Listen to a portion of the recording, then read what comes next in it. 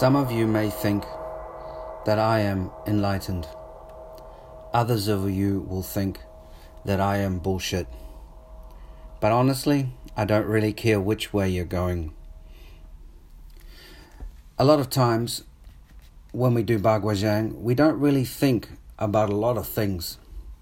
We're really focused on doing the forms and just progressing in our style, form, art. And so we just don't think about a lot of things. They just happen to come to us. But occasionally, someone asks us an interesting question that gets us thinking. So the question I got asked recently was, what is the difference between ritual and habit in Baguazhang? I'll repeat that question. What is the difference between ritual and habit in Baguazhang? And I would say the difference between the two is one of focus and intention of where you're going with the style. On the surface, they are pretty much the same thing. And how would I give I better give a good example. That's a better way to go with this.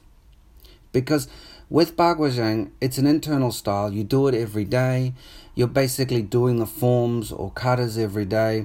And the reason why you're doing the forms and katas is so that you can internalize the forms and katas, the style, into you.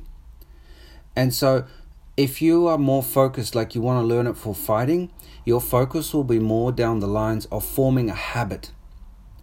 You basically want to set it and forget it. You want to have done it so often and so many times that if you ever, heaven forbid it never happens, you get into a fight, your moves are essentially Baguazhang moves. You're not even thinking about it. Later, after the fight, you go back and you analyze what you've done. You can go, oh, okay, those were Baguazhang moves, or I thought like a Baguazhang practitioner.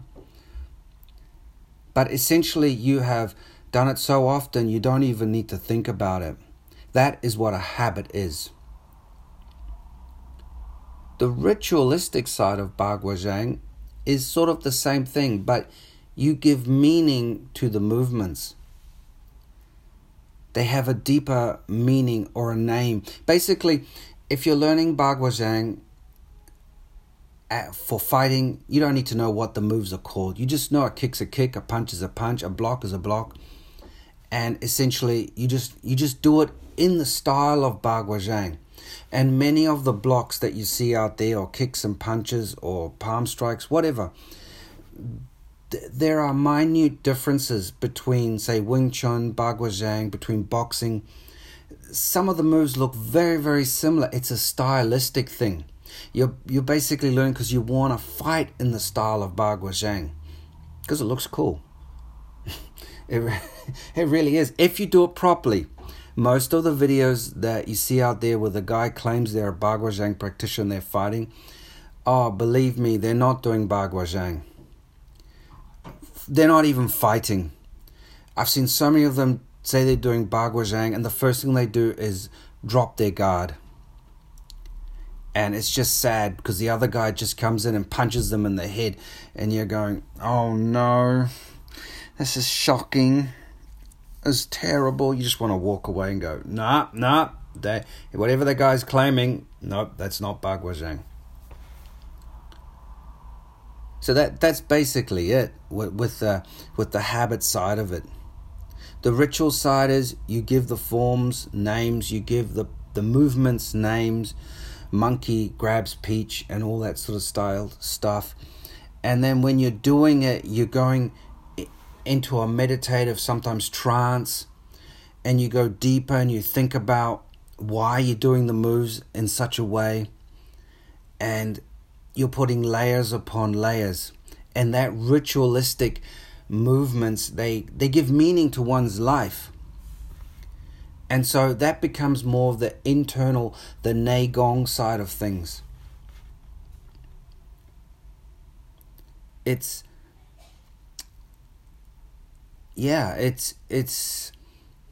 They're two sides of the same coin. It's just a matter of how you look into it. So that really is the difference. For me, I typically I go a lot into the ritualistic side of it, the trance-like side of it, and because Baguazhang is a form of walking meditation. The changing of the palms have meaning. The way you do the palm movements have meaning. What style you're into has meaning. And it can get very, very deep. It's a form of alchemy, really, internal alchemy. And the movements of the hands and whatever, it's just an externalization of what is happening internally. Many people who do internal alchemy, neigong, they claim that Tai Chi, Baguazhang and Xingyi is not a form of internal alchemy. Well, I got news for those people who make that claim, and that is this. They're full of shit. It is. When you really study the three styles or any internal martial art, there is always an underlying alchemical aspect to it. I give you an example what I mean by external alchemy. Recently, about a week or two ago, I met up with a Tai Chi master from Perth who came and saw me. He called me up out of the blue because he happened to be in Sydney, and he said, "Hey, let's meet up." I said, "Yeah, cool." And he goes, "Oh, by the way, you used to sell tea. You know your tea. Bring some tea. Perform Gong Fu Cha." I said, "Yeah, cool." So I did. I met him in the city. And because it was getting late, I said, "Do you want to have some dinner?" He goes, "Yeah, sure. But it's got to be vegetarian." So I happened to find one that's vegetarian. We went there. But because we were sitting there talking for a long time, I said, "When are we going to do this Kung Fu Cha?" And he goes, just get a pot of water, put the tea in, and just serve like that. So we made it very impromptu, you could say. And so we were talking about our experiences. And I talked about my version of going down the path of alchemy. And I said to him, recently, when I say recent, I mean like a few months ago, I got asked by someone out of the blue if I'm into alchemy. And I said, yeah, I kind of am. And then closer, about 1 month ago, I got asked by someone at work whether I am an alchemist. And I said, yeah, I am, but more of an internal alchemist. And he asked me, so what's your take on alchemy? And I said, it's all just cooking. When you think about it, it's all just cooking. And he goes, well, why do they write all those funny books, with the mystical Eye of Newton stuff? And I go, well, it all depends on the person. I said, sometimes they're basically brewing up drugs back in the old days. And they're high off their kite and they're trying to write this shit down. And most of the time, they don't even know what the fuck they're writing themselves. Other times, they're trying to keep it a secret. But the problem is writing in code is the very thing that the witch hunters are looking for. So they want to keep things private. And it is a very private journal. So I was telling him, how alchemy led to distillation. And all of you guys who do your own homebrew, you will know this. It's not just about, it may have been in the beginning just about making your own beer. But later it becomes about finding the essence of the beer and making, and the way you do it. And he was talking about coffee because he had tried this really nice brew of coffee that he really wanted. And he couldn't get it out there because most of the places out in Sydney, coffee's made by Mediterranean people and they like it strong, and he wants it light, and I understand the journey. So he was describing how he bought this machine to make this, grind the coffee, brew it and do all this, and he was looking, and I said, bro, what you're describing to me is pure alchemy.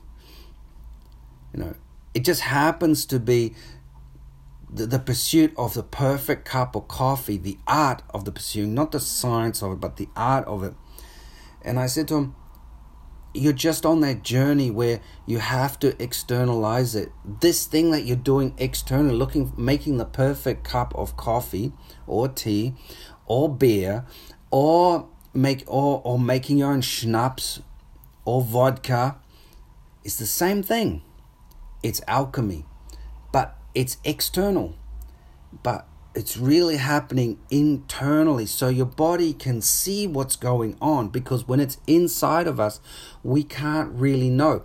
Yeah, sure, there are guys out there, and that's their path. They will sit there and meditate, but they have to do visualization. They have to, let's use the word visualization, because the other word is if I say fantasy, it's a negative. They have to see it within them, and it's a hard thing to do. But if you're doing it externally, your physical eyes can see what you're doing, you can tangibly touch it, and the same thing is happening inside. Why is that important? It's important because if you have goals, and if you can see your goals or read them, your chances are 30 times greater of achieving them than if they're just in your head. If it's 30 times greater just by you want to be a basketball player, and so you have a poster of a basketball player on your wall as your goal, you're 30 times more likely to achieve it than a dude who just daydreams and doesn't have anything on their wall. So just think about that, 30 times greater. Another way to put it is, you're cutting out 30 mindless steps that you do through meditation by doing something physical to get there.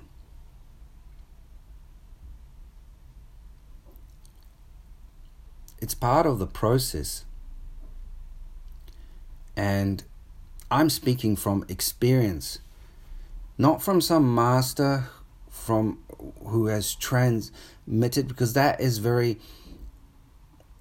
transmission from master to student is important, but too many students use that to be passive, to not do the work, because they're waiting for, the mystical transmission. I mean, that stuff does happen.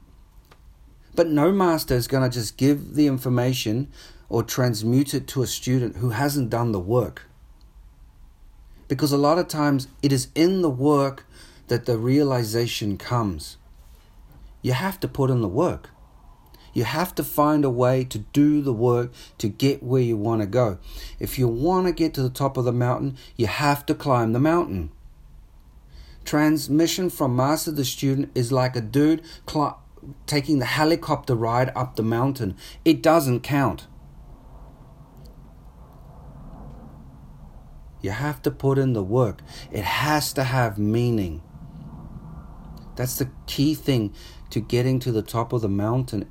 It is important to climb the mountain, but to climb the mountain, it also has to have meaning for you, because there's going to be times where you're on your own.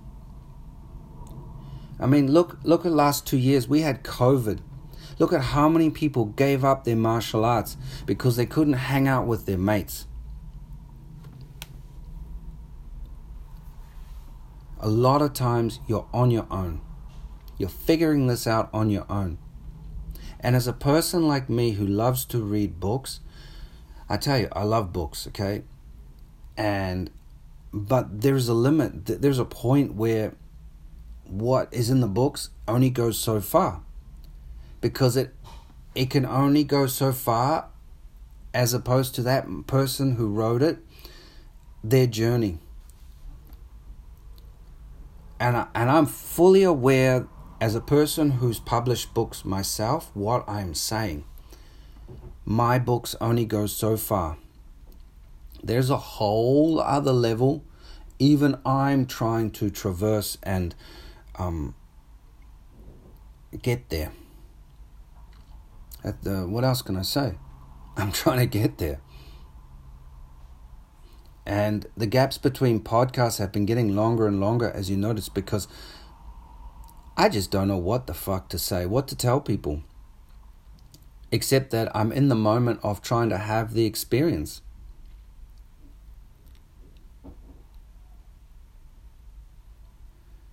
That's really it. So to round this all off, so you know I haven't gone too far off the beaten track. What is the difference between ritual Baguazhang and the habit of Baguazhang? And it's all about the focus. If you're more of an external martial artist and you want to learn Baguazhang, it's solely there. You train to set and forget, so your movements become one with the form. So naturally, when you go out into a fight, you fight like a Baguazhang master. Now, having said that, if you go into a fight and you got to think about it, how you're going to act like a Baguazhang master, then you're not there yet. It has to be instantaneous. It just comes out of repeated practice. It's just something you do. You're just good at it. You may think you suck at it, but other people go, "Oh fuck, he's really good at it." It's just something you do. For the ritual side of it, you give it meaning. You have a ceremony, and it's important because it's part of the journey you're on. And it's your journey to enlightenment, if that's the path you want to take. Now, on a side note, for you guys who are trying to learn Baguazhang just for fighting, I did write a podcast article about the kinds of illnesses you can get. And see, that one of them I probably didn't mention, but I'll just keep it real simple, is that if you're learning Baguazhang and then you go and learn Wing Chun and then you go and learn karate and then you go, I'm trying to pick styles that are very similar, and then you go learn Xingyi, they all have their different theories. And the body, on one side, the body can get confused. The mind can get confused. Which style do I use? It's like having a lot of noise in the head. Too many different voices trying to fight like this, fight like that. And it's confusion. Now, to get around that, I have seen there are masters who get very, let's say, strategic with their training. They will learn Brazilian Jiu-Jitsu for the grappling and wrestling. They will learn, say, karate or boxing for the punching and kicking. And they will learn Muay Thai just for the kicking and knees. They will go, there's a blind spot here in this style. I'll learn it from that style. And those people, they typically won't have a problem then with the habit forming, because the mind knows that automatically when I kick like Muay Thai. When I punch like karate. But if I get on the ground and I have to wrestle and grapple, it's straight away Brazilian Jiu-Jitsu. Not a problem. Or they improvise. It just gives them more tools in the bag to improvise. Ritual side of it, again, is the same. You gotta just at some point be clear about what path you're on, what you're trying to achieve, and just try to stick with it, because it takes a fucking long time to get good at anything. A fucking long time. It's never instant, especially if you do it the proper way. It's never instant.